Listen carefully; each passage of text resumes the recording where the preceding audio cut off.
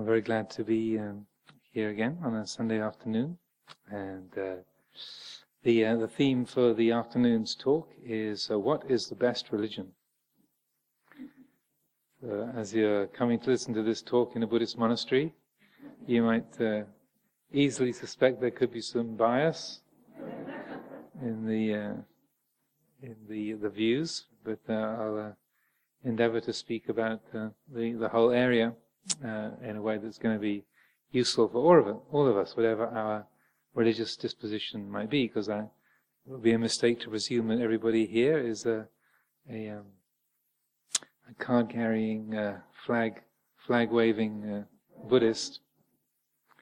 One of the aspects of Amaravati that Ajahn Sumedho was very keen to establish in the beginning was that it would be a meeting place and a spiritual sanctuary, a spiritual resource for people of all faiths. And over the years, we've had many interfaith gatherings here. And so I think it would be a bit of a mistake to turn this afternoon into a kind of carrying the torch just for Theravada Buddhism. Particularly this time, in this era, the religious extremism is very much in the news, and a lot of shocking and the painful news stories about the activities of the particular Islamic groups, beheading, filming of people being beheaded, it's simply for being not members of their own faith. And that is something that's causing another war to erupt, or a continuation and escalation of the war to erupt in the Middle East, in Iraq, Syria, and that area, and this country, Britain being involved as well, once again. So, religious extremism is not something that is confined just to this era, this time, or to any one particular religion. You know, like I was living in California in a monastery next door to a Christian monastery, a Ukrainian Uniate monastery. They were also a community of forest monks, and the first time we were given this land right next door to this Christian monastery, and the first time we were introduced to the abbot there, this wonderful old Belgian forest monk called Father Boniface, Archimandrite Boniface. His first comment to us was, "I think there are enough monasteries in this valley already." Like, what? Oh, very nice to meet you too, Father. But when it was pointed out that we'd accepted the gift of the land and we'd be moving in next door, he adapted with impressive speed, and we became quite good friends, even though he did, assume that we were worshippers of the devil. They actually had their own handmade road sign beside the driveway into their monastery with a kind of pitchfork-bearing devil with a kind of a line through it, like a road sign. Like, devil's not allowed here. I'm not kidding. So somebody's made their own 30-mile-an-hour signs for St. Margaret's Lane. Well, that was a no devils allowed sign for Mount Tabor Monastery. And also, when I was traveling with Lumpur Sumedho in Egypt, we went to visit a couple of Coptic monasteries, and these ancient monasteries of the Desert Fathers that have been there for 14, 15, 1600 years, some of them, and in a similar way, the brother who met us was very polite, very friendly, and showed us around, but made it very clear that we actually were considered to be devil worshippers, and definitely were infidels. But we were welcome to visit. And finally, Ajahn Vimalo made the wisecrack. He said, "Well, you used to have these big walls to keep out the invading tribes people, keep out the Berbers, and now you have to open the doors and let us all in." He said, "Yes, times change." So, to be an infidel just means you're one who is not of your faith. And it's also, within Buddhist countries too. It's not confined to just Christianity and Islam, but every country in India and Sri Lanka, Burma, You have these groups that even be with Buddhist monastic leaders that are carrying out the terrible acts of destruction and defamation against the people in I'm sure in Thailand as well. You have in Sri Lanka the Bodha Bala Sena and the 696 group in Burma, and very happily proclaiming that we're protecting the truth, we're protecting Buddhism, just like the people who are beheading the journalists and people in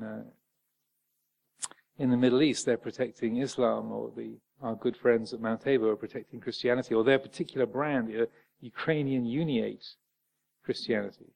And when I was visiting these Copts, it was really interesting. We were asking them for some details about their theology. And this monk who was showing us around was very, very articulate. He said, we are Miaphysites. We are not Monophysites. And you could feel like, oh yeah, we wouldn't make that mistake. We'd never think you were a Monophysite. No. He says, yeah. We believe in God of two natures, perfectly united, not unified. Right. Okay. Got that. Yeah. And for him, I mean, not to make fun of it, but for him, that was an extremely serious definition. They were not like the Monophysites. They were Miaphysites, not like the other lot. So that tendency that we have, just like in Theravada, we're Theravadins. We're Thai forest tradition Theravadins. We're not like Mahayanists, that lot, or those Tibetans. Perish the thought of those Zen people. Ugh. We're not like them. We're bearers of the true, the banner of the Arahants, the true way. And some of you might be thinking, well, aren't we? But this whole area is useful to look at and contemplate. Because we can see all around us the degree of pain and misery that's caused in the world, probably in our own communities, where that one group takes sides against another based on religious prejudices and insignia, just because somebody has a Muslim name or a Hindu name or a Buddhist name or a Christian name. It's a source of great stress and tension. I used to visit Belfast in Northern Ireland in the 1980s. I went there many times, 5 or 6 times over a couple of years period. And as a Buddhist monk, I was totally safe. Walking around Belfast with people from the Buddhist group, and as we were going for to have a meal invitation at somebody's house who's right on the Falls Road, which is the main Catholic Republican area, and one of the fellows said, "Well, don't worry, Ajahn. There won't be anybody who's going to have a go at you, because dressed like that, you're definitely neither a Protestant or a Catholic. So you're not on either side, so they won't even see you." And it was true. I wasn't carrying the sort of insignia of either being a Protestant or a Catholic, and so it's one of the few places as a Buddhist monk you're kind of invisible. So this whole area is useful to look at, because it can cause stress within our own communities, but also in our own understanding of what is religion and what's the nature of our own faith, our own commitment.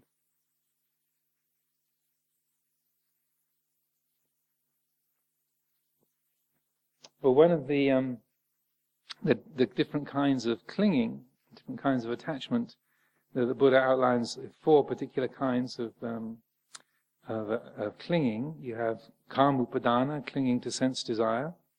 The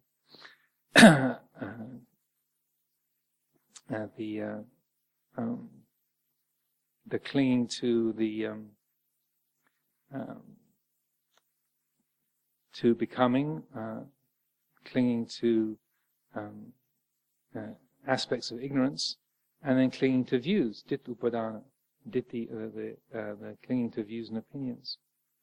And this whole area of, say, believing in a religious system or a particular group and attaching to that, this is all in the area of ditthupadana, the clinging to views and opinions. And it's something that the Buddha pointed to over and over again. Any of you who've read much of the suttas, one of the most common issues that comes up when he's talking about particularly adherence to different religious groups, he points out, if anyone who says only this is true, everything else is wrong, that's like a categorical way of stating this person's off the mark. They've missed their path. And that's the way of it's phrased. Only this is true, everything else is wrong. That's the way that it's almost stating the fact that someone's picking up their religious conviction. They're pursuing their faith in a way that's going to cause them suffering and difficulty and obstruction. And so that very thought, only this is true, everything else is wrong. That we're the ones of the true faith. Everyone else is an infidel. Everyone else has got wrong view.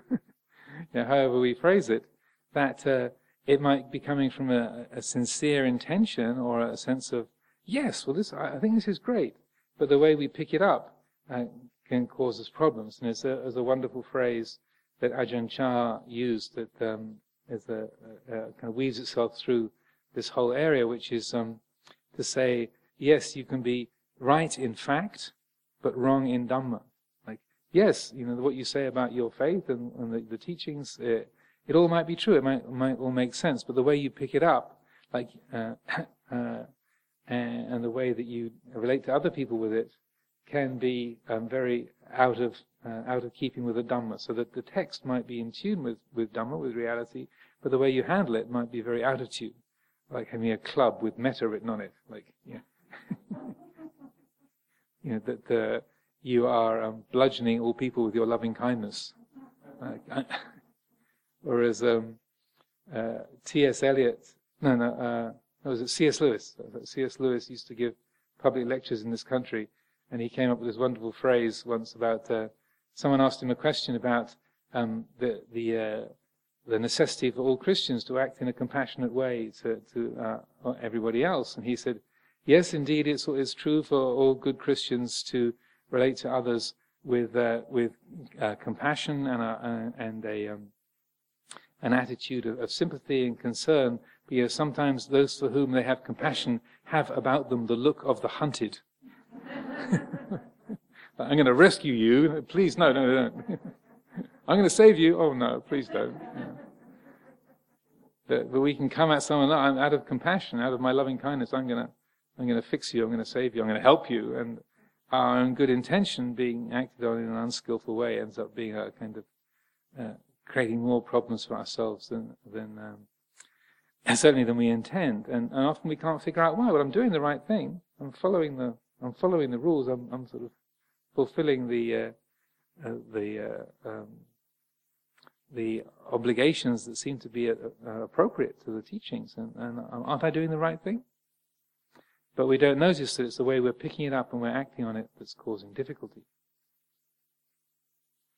This attachment to views, the ditthupadana, in those of you who are familiar with the Karaniya Metta Sutta, will recognize that phrase. It comes towards the end of the Karaniya Metta Sutta, dittinchupadana. The way we translate it in our chanting, it's an interesting little story around this, because those of you, when we first translated the Karaniya Metta Sutta into English, the way it read was, by not holding to fixed views, the pure-hearted one, having clarity of vision, being free from all sense desire, is not born again into this world. Then I went away to America, to living in a monastery there in California for a while, and then when I came back, then fixed views had been turned into false views in the translation. Some of you might have noticed this. That now it reads, by not holding to false views. So I asked, well, how come fixed views got turned into false views? And this was ironic that there was one particular senior monk in our who was in our community at that time who said, "Well, I think it's very good to have fixed views. We should have fixed views about Dhamma. Yeah, Dhamma is right, so we should hold to fixed views. There are some fixed views that we should hold to, so it shouldn't be fixed. It's wrong. That's it's giving a wrong teaching, a wrong impression in translating that way. And it just says ditthi. It doesn't say false views. So it should be by not clinging to false views rather than fixed views. And as it happened, that particular monk's fixed views managed to get him. He was so keen on clinging to his fixed views that he ended up splitting off from the rest of our group of monasteries. So it was kind of, if you can follow the drift, that he by holding to his fixed views, he brought about a kind of a splitting off of his monastery from the rest of the group of the branch monasteries of Wat Pah Pong, which is kind of ironic. So we're keen to, well, at least I'm keen to change it back to fixed views again. That because that sense of fixity, fixed views, is representative of that quality of clinging, and that if you look at the Buddha's teaching over and over again, it's clinging, it's attachment, it's the upadana that is the troublemaker. That's always what's going to cause us. Over and over again, he talks about even clinging to the good, even clinging to rightness, will bring dukkha, will bring a sense of division, alienation, and conflict within ourselves and between ourselves and other people. As Ajahn Chah put it, you can be right in fact, but wrong in Dhamma. And that instance of the monk who objected to fixed views in the chanting, but his adherence to no, fixed views are good. The karmic result of that was to cause him to be split off. It's his own choice, but that's how it turned out. There's another interesting story I was talking about the other day, and this theme where about the establishment or re-establishment of Buddhism in Indonesia. I don't know if there's any Indonesians here today. No, there's not so many in this country.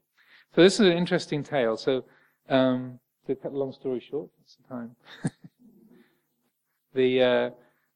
In Indonesia, it used to be a Buddhist country back up till about 500 years ago.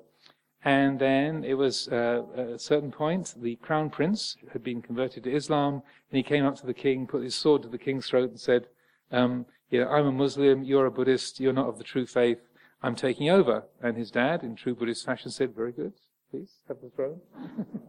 I'll go to the woods. And Dad stepped down from the throne, handed it over to his son, and he and his chief minister, who was very famous, well-known, well-respected as a meditator,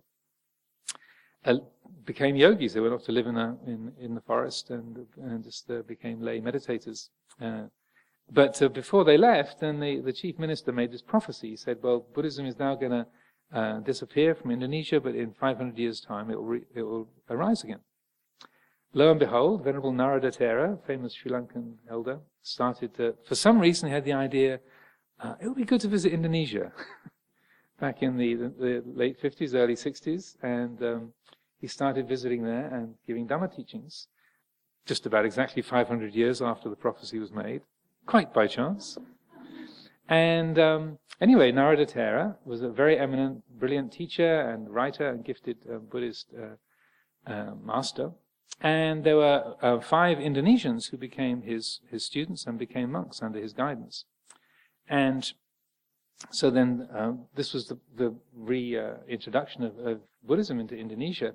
There really wasn't very much there at all of any kind.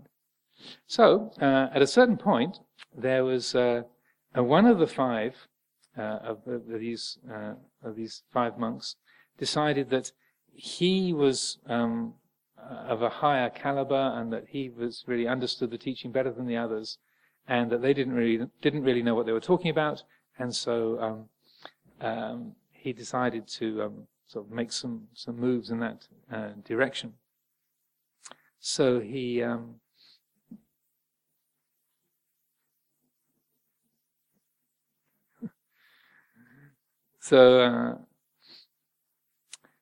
in Indonesia, the government introduced the Panchasila, their own version of the Panchasila, their own 5 precepts, which are sort of principles like establishment of justice, democracy, the unity of the nation. But the first one of these 5 principles, so they weren't really related to the Buddhist five precepts, but they used the same name. They're called the Panchasila. But the first one is belief in the one true God. So this one bhikkhu who came from who came up with the idea of wanting to be the one and only, recognized Buddhist, he developed this kind of theistic Buddhism, where he said, well, Buddhism is really, it's actually a theistic religion. We just don't talk about God very much, and that actually, when we talk about, the Buddha was really the prophet of God, just the same as you have in Islam, and that Buddhism is a theistic religion, just the same as Islam does. So that actually, my brand of Buddhism is quite bona fide and is in accord with what's now Indonesian law. And the other lot, these other 4, they're teaching this kind of Buddhism which has no God, which is kind of atheistic, and so they should actually be banned. I think it's best if they kind of get removed from any kind of sort of social role or have the ability to run Buddhist temples or anything of that nature. They should be banned. So he put Buddhism forward as a theistic religion and said it was actually that it was just a different way of worshipping God, but using slightly different language. And so to their credit, the Indonesian government received this complaint, and then they decided, well, let's look into this. So they gathered together a group of academic imams, of Islamic scholars, and these 4 other senior monks, and they kind of said, okay, well, you monks explain to the imams what your teaching is about, show them through the scriptures, and then we'll decide whether your teachings are in accord with the first of our Panchasila or not. So, again, to cut a long story short, they went into a huddle, and a few weeks later they came out and said, well, actually, when you look at it, these Theravada teachings are perfectly in accordance with Islam. There's nothing in the Pali canon that these monks revere, and in their teachings that goes against Islam. In fact, our own principles of the non-representation of the divine we have, like we're not allowed to represent Allah in any kind of form. This actually matches very well the principles that are embodied there in Theravada Buddhism. But this other guy, that his kind of Buddhism doesn't really have any backup. He's just kind of made that up himself. That doesn't have any credibility. So he was the one that got banned, and the other 4 got the go-ahead and were sanctioned by the Indonesian government. This was a story told to me by the Sangharaja of Indonesia, the kind of head of the Buddhist Sangha in Indonesia. So not only clinging to your views, but trying to put other people down has its negative karmic results.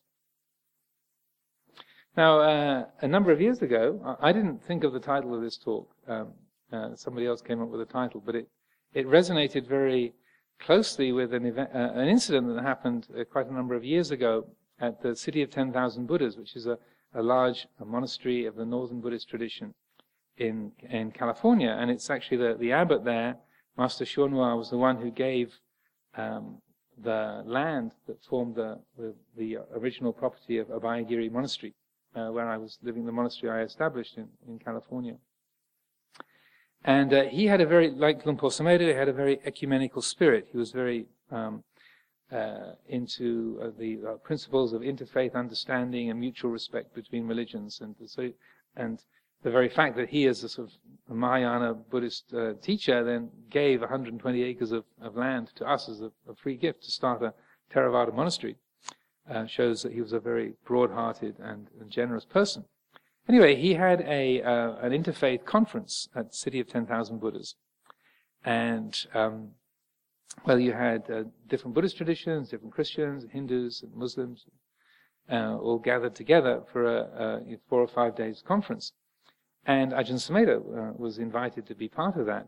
And as soon as the conference began, some local fundamentalist Christians started picketing it. They got their placards out, and they were barricading the entranceway into the monastery. And it's a big place. The place used to be the state psychiatric hospital for Northern California. A big institution, and with a whole sort of roadway into it. But these fundamentalist Christian group were standing out with their placards, kind of defending the Lord, and trying to keep all these devil worshippers from doing their thing and corrupting the spiritual life of the local people. So as this started happening, then some of the monks came and said, "Oh, Shufu, it's terrible. These Christians, they're making a big fuss. They're blockading the road. They're kind of they're harassing all the people who are coming to the conference. What are we going to do? What are we going to do?" In this kind of dither and stressed and upset. And so Master Hua, being the kind of person that he was, said, "Well, invite them in, of course. Please welcome them into the conference." So I think there was a moment of wavering of faith in the disciples. They said, "Okay, well, the Master says invite them in, so let's invite them in." So they came in, and first of all, they were very suspicious and uptight. And any of the discussions that got going, they'll leap in and say, in St. John, chapter 14, verse number 2, it says, "I am the way and the truth and the life," and so on. And but after a while, in the general aura of friendliness and welcoming and tolerance and listening, then things settled down. And after 3 or 4 days, there was quite a friendly and easy, open relationship between everyone. And just before our conference was finishing, it was time for Master Hua to give his talk.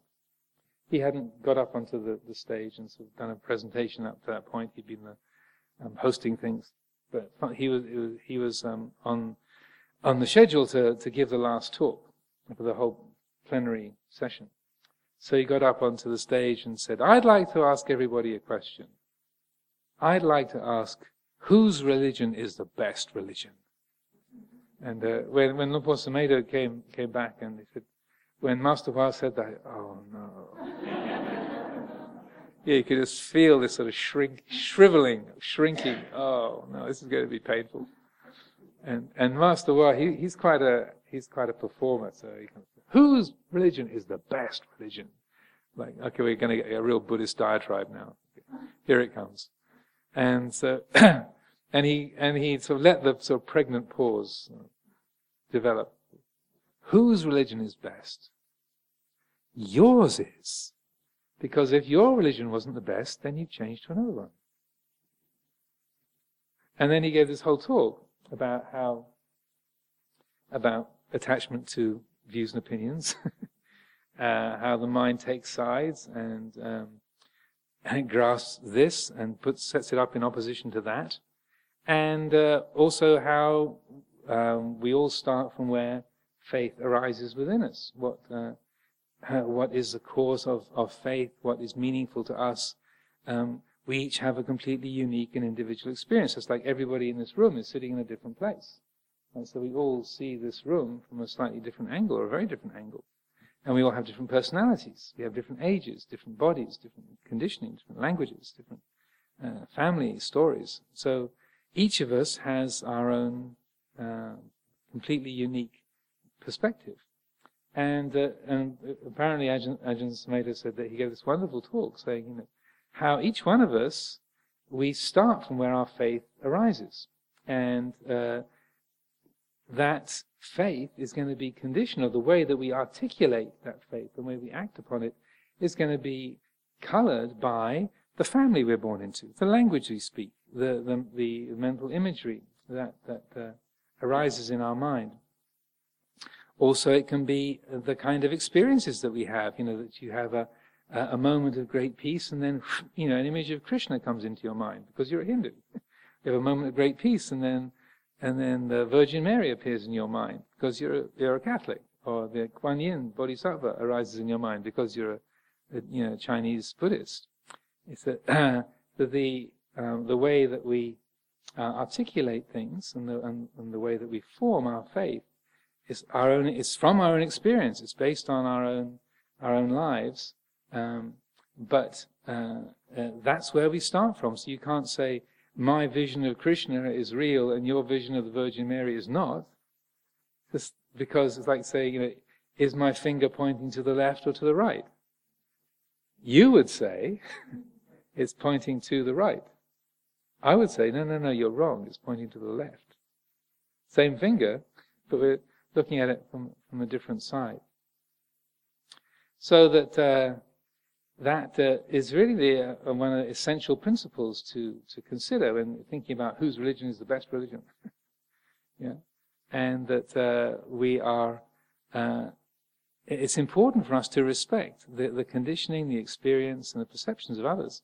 And like a few times, a couple of people who've come and done interviews here, or come to do newspaper articles or doing books, that they've recounted their own basis of their own Anglican faith to me. Like one fellow, I remember, I think he was a reporter from the Daily Mail, and he said he grew up in Malaysia, and when he was a teenager, he was out at the beach one day, and he wore glasses, and his glasses fell off into the sea, and he was sort of up to his chest or his waist in the water, and the water was cloudy and couldn't possibly see, and then and he said, I just had this feeling if I moved my right foot to about a foot to the right, then that's where I would find my glasses, and there was like this voice in my head that says, move your foot to the right.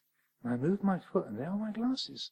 So, I just believed in God from then on.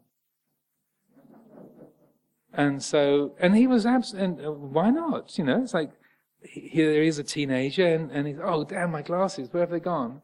And then this voice in his head says, move your foot to the right, and then, there are my glasses, and then, and so that obviously had a very good influence on his life. He said it's very difficult trying to grow up as be a faithful Christian when you're a teenager, and all the trials and tribulations of life. But it's really served me well.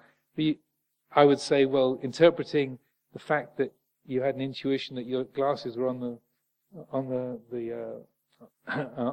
bottom of the sea, a few feet from your, a foot away from your right foot, that doesn't necessarily prove that there's a creator God who conjured the world into being, and that Jesus was his only begotten Son, who is our Savior. Like that's a kind of what we call an extrapolation. But you can't say that because he made those connections that was not wasted. That from his own experience, his Christian faith had served him very well. And there are other similar incidents that people recount, that if it was a Buddhist person who lost their glasses, they'd say, well, it was Guan Yin came to help me, so I've had faith in Guan Yin ever since. Well, or, Lord Krishna told me, there are my glasses are just there on the seashore, on the seafloor. So this I feel is an important principle, and it's something that I've been contemplating or looking at for a long time. And I remember when I was 11 years old, for various reasons, I decided to sit down and figure out the nature of God. Because certainly what I was getting from the school RE lessons and the daily chapel service and such like didn't make much sense. But I could see that Church of England Christianity didn't make a lot of sense to me. But it seemed like God was the most important thing. So I just decided I'm going to sit down, I'm going to try and figure out what is the nature of God, what is this about. And part of what I wrote at that time, I remember that the phrase that I made that same kind of comment, that we create God in our own image, that we use our own experience, our own life, our own perceptions to create what we call God or the divine or the ultimate reality. I didn't have the language or didn't have the phrase ultimate reality in my lexicon at that time. But effectively, that's what I was doing. I was 11 years old. I've been trying to work on it ever since. Now that also is a very beautifully phrased. That whole principle is very beautifully phrased by Joseph Campbell. He uses the words that to which the metaphorical image of our God refers is the ultimate nature of our own being. That to which the metaphorical image of our God refers is the ultimate nature, the ultimate mystery of our own being. And so I thought, well, memorize that one. That we create a metaphorical image. We just say, God is, an old man with a long white beard up in the sky. Or we say, we say, I'm a Buddhist. I don't believe in God, but I believe in the Buddha, Dhamma, and Sangha. That I'm not belonging to a theistic religion, but that's what I believe in: Buddha, Dhamma, and Sangha. Or whether it's a Muslim theology, or Christian theology, or an atheist, you're a staunch Dawkinsite. Richard Dawkins is your God. That you're a materialist. Whatever it might, however we might form it, we create an image out of our own conditioning and say, this is true. So that that being the case, that we create the metaphorical image of our God is built upon our own conditioning, I would say. And if you're born into a Muslim family, it's going to be one way. If you're born into a Buddhist family, it's going to be another way. If you're born into a Buddhist family in Japan, it's going to be in one way. If you're born into a Buddhist family in Vietnam, it's going to be another way. If you're born into an Aboriginal family in Australia, it's going to be another way. If you're born into a tribal family in the Amazon, it's going to be a different way. Everywhere around the world, we have our own conditioning, and so the languaging and forming is going to be created and conditioned by our language, our education, and all of our experiences.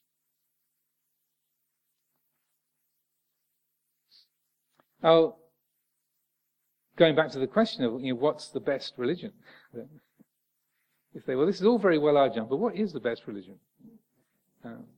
Well, the word religion in English comes from the Latin religio, and just to go into etymology a bit, so that it can be taken to mean to religio, to reconnect or to relink. And that was St. Augustine, a Christian theologian, made much of that. It's like reconnecting with the divine, reconnecting with God or the divine reality.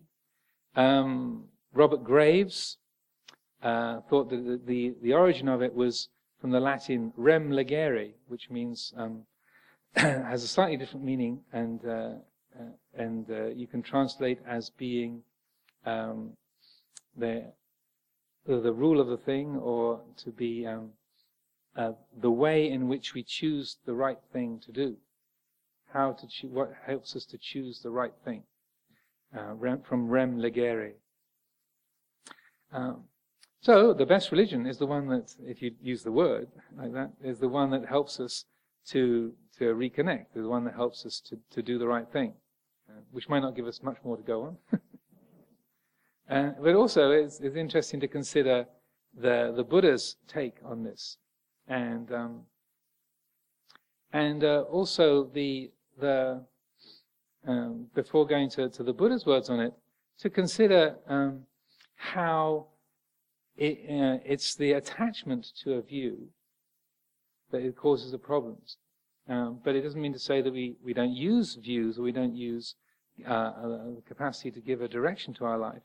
But the problems come from clinging to the idea of a religion rather than acting upon what it's encouraging us to do. So like a religion is helping us to choose the right thing, or to know what is the best thing to do. And so it's giving us guidance as to how to act.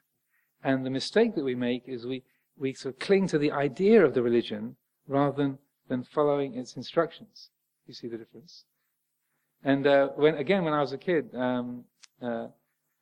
at school we had this poetry book. I think it was the Sheldon Book of Verse, Volume 3. It had a turquoise cover, if I remember correctly. And there was one poem in there that had a really strong effect on me. And it just so happens I tracked it down through the wonders of Google. Of course, you can get everything through Google nowadays. And So, some of you might be familiar with this. It's by a fellow called Leigh Hunt, and it's called Abu Ben Adam. And it's from the days when they wrote poetry that rhymed. Yeah, nowadays, of course, it's completely politically incorrect to write poetry that rhymes or scans. Yeah, that's it's dismissed as sort of rum-ti-tum poetry. It's not poetry, Ajahn. But this is from the days of Victorian era English poetry when things rhymed. And this is called Abu Ben Adam. Abu Ben Adam, may his tribe increase, awoke one night from a deep dream of peace, and saw, within the moonlight in his room, making it rich and like a lily in bloom, an angel writing in a book of gold. Exceeding peace had made Ben Adam bold. And to the presence in the room he said, what writest thou? Fake Old English, Victorian author. What writest thou? The vision raised its head, and with a look made all of sweet accord, answered, the names of those who love the Lord. And is mine one? Said Abu. Nay, not so, replied the angel. Abu spoke more low, but cheerily still, and said, I pray thee then, write me as one that loves his fellow men. The angel wrote and vanished. The next night it came again with a great wakening light, and showed the names whom love of God had blessed. And lo, Ben Adam's name led all the rest. So I understand English is not the first language of everybody here, and even if it is, it might be a little bit hard to follow. But he asked the angel, what are you writing? And the angel says, I'm writing down the names of all those who love God, all those who love the Lord. And then Abu Ben Adam says, and is mine one of them? And he says, no, it isn't. And then Abu, still cheerily, well, write me down as one who loves their fellow men. Someone, okay, I don't love the Lord, but, I love my fellow people. And then the angel wrote that down and then vanished, and then the next night came back again, and and then he had come back with a list of those whom love of God had blessed, so those who are most favorable in the eye of God. And lo, Ben Adam's name led all the rest. So that was more important to God, in this sort of metaphorical image. It was more important to God that people actually love each other than they spend all their time loving the religion, loving the religious goal. And that had a big effect on me as a 12-year-old, 13-year-old. And I can remember feeling, yes! That's it. That's more what it's like about, because we so easily cling to the idea of a religion and don't follow what it's asking us to do. And also as a young teenager, I was very happily finding fault with all the people who proclaim to be Christians. Like when your religious studies teacher or the school chaplain lost his temper, you say, "But sir, I thought Christians were never supposed to get angry."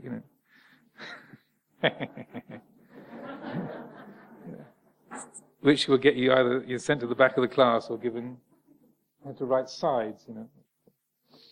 So that principle of not attaching to the idea of the religion is the most important thing. Now, within the Pali Canon, even though the Buddha talks a lot about not clinging, you do have a couple of places, or several places, where he roars the lion's roar, the Sihanada, the lion's roar, which says, "Get this." And one of the instances where he says, this is Majjhima, this is the lesser discourse on the lion's roar, where the Buddha says, "Bhikkhus, only here in this particular tradition, in his dispensation, only in the Buddha Sasana, only here is there a samana." Well, the language of the sutta goes, "Bhikkhus, only here is there a recluse, a samana. Only here is a second recluse, only here a third recluse, only here a fourth recluse. The doctrines of others are devoid of recluses." Like there's no real samana, there's no real religious seeker in any other tradition. That's how you should rightly roar your lion's roar. So it would be easy enough to interpret that as saying that only we're right, everybody else is wrong. So that might seem to contradict what I was saying earlier. He qualifies that somewhat, and this the meaning of the language of a recluse, a second, a third, and a fourth. These are talking about the 4 stages of enlightenment: stream entry, once return, and non-return, and arahant. What he says in another discourse that sort of clarifies that a bit, very interestingly, just before he passed away. This is in the Digha Nikaya, the Mahaparinibbana Sutta. And he's having this dialogue with Subhadda just before he passed away. He says, "Enough, Subhadda. I'll teach you the Dhamma. Listen and pay close attention. I will speak." And the Blessed One said, "In any doctrine and discipline where the Noble Eightfold Path is not found, no contemplative of the first, second, third, or fourth order, that's extreme enterer, once returner, non-returner, or arahant, is found. But in any doctrine and discipline where the Noble Eightfold Path is found, then contemplatives of the first, second, third, and fourth order are found." And then, what he's saying is that, that as long as the teaching has the Eightfold Path, and not necessarily spelled out in those same words, but as long as it comprises of the Eightfold Path, as long as that's part of it, then that path can lead to complete liberation. If it doesn't have those factors of what we call the Eightfold Path, then it can't lead to liberation. So that he is definitely saying this, this is the best of paths, but it's not the only path, or otherwise he would have taught differently. So he's presenting things in the best way that he can, but he's also, I feel this is really significant.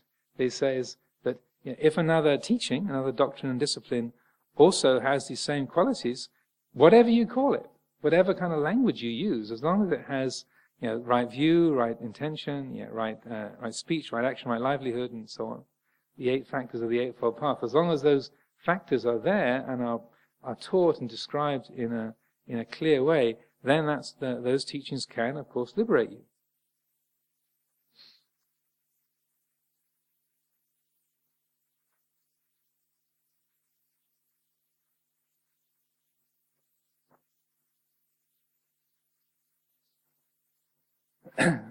So that's called the lion's roar. So some people, and I'm sure a few PhDs have been written on it, and people say, yeah, this is the Buddha saying, I'm right, everybody else is wrong. But I feel it's useful to pick that up and reflect. Yes, he is saying we're the best, but also he's saying that what I'm teaching you in the best way that I can, in the clearest possible way. But it does that. Particularly that dialogue with Subhadda, he's saying that this is not exclusive to this languaging of it. The other teachings, other forms, as long as they have these qualities, then they can be liberating, they can be beneficial. So then, going back to the issue of clinging then, so then you can hear that lion's roar. You say, Chula Sihanada Sutta Ajahn, Majjhima Nikaya, Sutta number 11, paragraph 2, it says, only in this teaching, or in the Satipatthana Sutta, this is the only way to deliverance. That the people translate that in that way. Ekayano Maggo, and they take it as, this is the sort of Buddhist version of, I am the way and the truth and the life. And they sort of put it on the banner, and then go charging, onward Buddhist soldiers, which is, I'd say, completely misunderstanding what the Buddha's trying to do.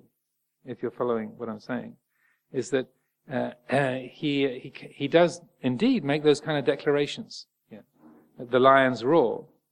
But if we then take that lion's roar and then cling to it and say, yeah, we're right, you're wrong, we've got right view, you've got wrong view, we're destined for nibbana, you guys are in trouble, then I would say that's a completely non-Buddhist view. It's wrong. I would say again, it's right in fact, but wrong in Dhamma. You're picking it up in an incorrect way. And I think there is even a book, that's entitled The Only Way to Deliverance. And the Pali in the Satipatthana Sutta is Ekayana Maggo, which you can also translate as a path which goes in one direction only. Doesn't mean this is the only, it could mean this is the only path, but it could also equally mean this is a path that goes in one direction only, or other ways of translating it. But people have taken it as a sort of way of counteracting Christian missionaries and saying, no, this is your, you quote St. John's Gospel to us, I am the way and the truth and the life, but, the Buddha says, and then you have a fight, which is not very Buddhist. So that,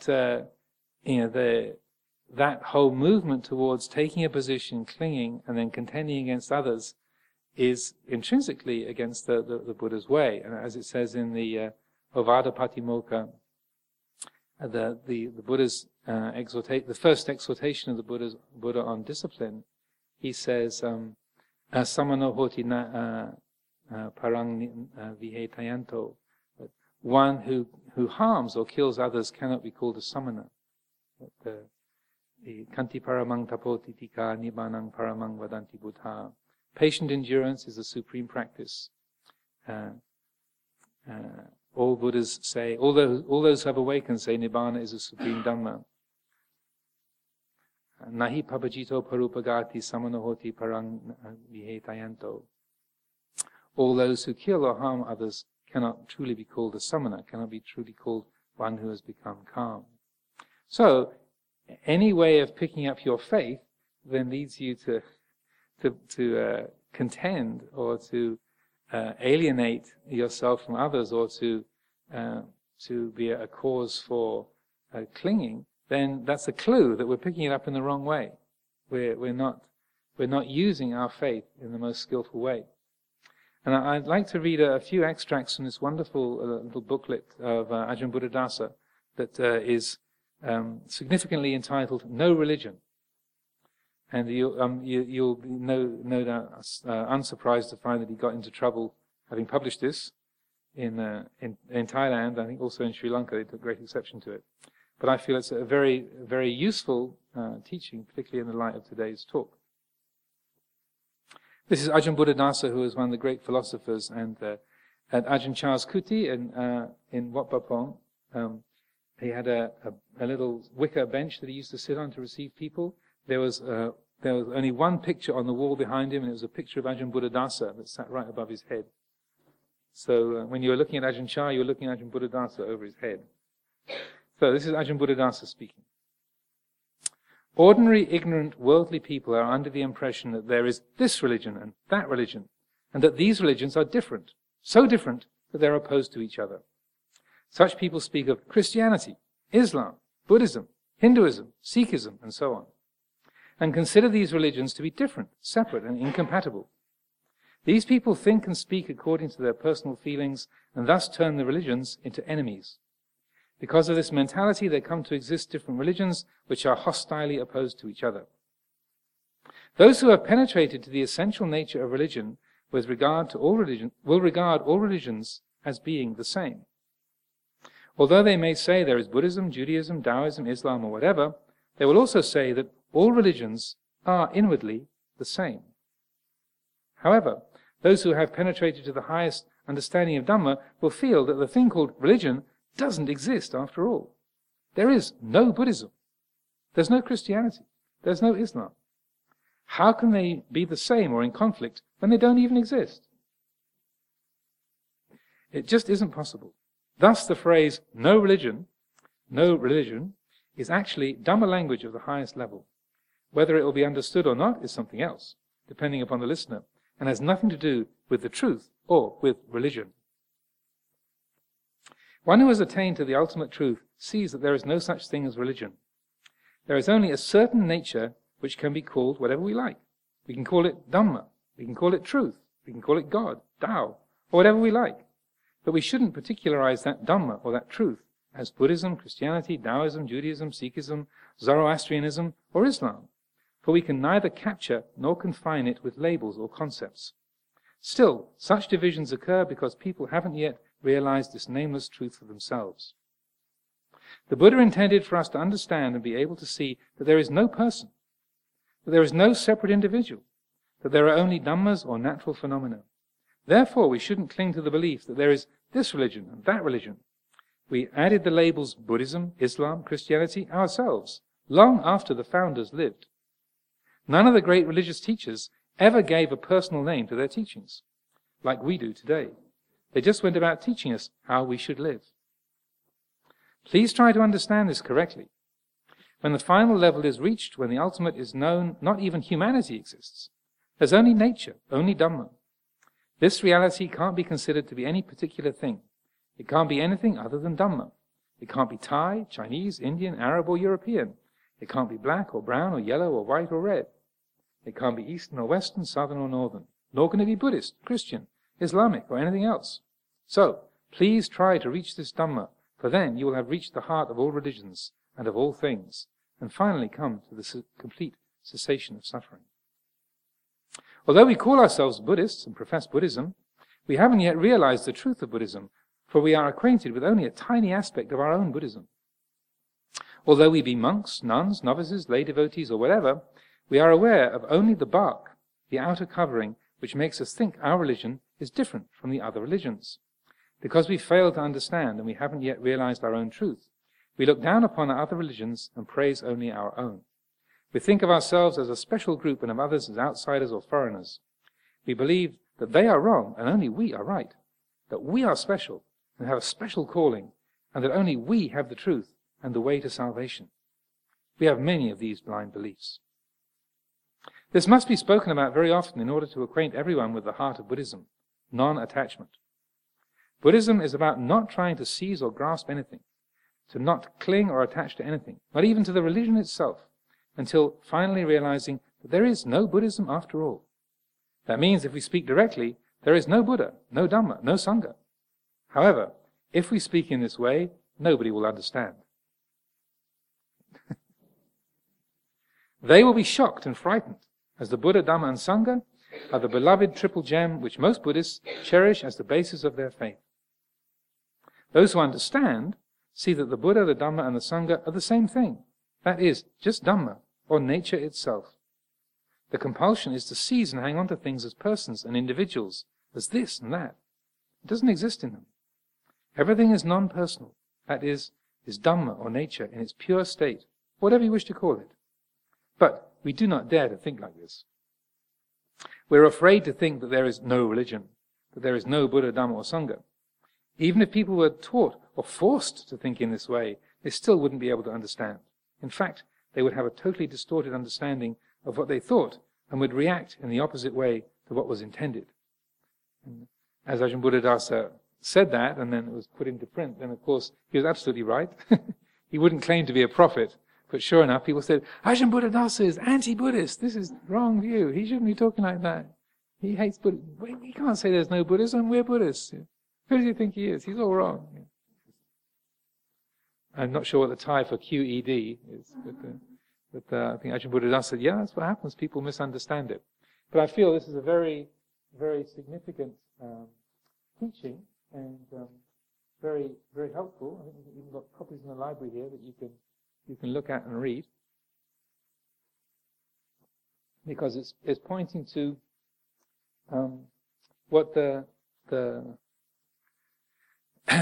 Buddha wished for us to do, that in the simile of the raft, which I just happened to have.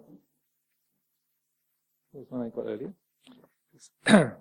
I shall show you, monks, the teaching's similitude to a raft, as having the purpose of crossing over, not for the purpose of being clung to. Listen, monks, and heed well. Yes, Venerable Sir.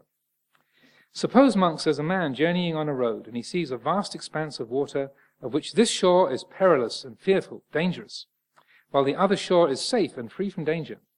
But there is no boat for crossing, nor is there a bridge for going over from this side to the other. So the person thinks, this is a vast expanse of water, this shore is dangerous and fearful, the other shore is safe and free from danger. There's no boat here for crossing or a bridge. Suppose I gather reeds and sticks, branches and leaves, bind them together into a raft. Now that man collected reeds and sticks and branches, bound them together into a raft. Carried by that raft, and working with his hands and feet, paddling away, he safely crossed over to the other shore. Having crossed and arrived at the other shore, he thinks, "This raft indeed has been very helpful to me. Carried by it, working with my hands and feet, paddling across, I got safely over to this other shore. Now, should I not lift this raft upon my head, carry it round on my shoulders, and go wherever I want to?" What do you think, monks? Will this man, by acting thus, do what should be done with the raft? No, Venerable Sir. How then, monks? What would he be doing? What ought to be done with the raft? Here, having got across and safely arrived at the other shore, the man thinks, "This raft indeed has been very helpful to me. Carried by it and working with my hands and feet, paddling across, I came safely to this other shore. Should I not now pull it up onto the bank, or let it float away in the water, and then go about as I please? By acting thus, monks, that man would do as what should be done. That man would be doing what should be done with the raft. In the same way, monks, have I shown you the teaching's similitude to a raft, as having the purpose of crossing over, and not for the purpose of being clung to."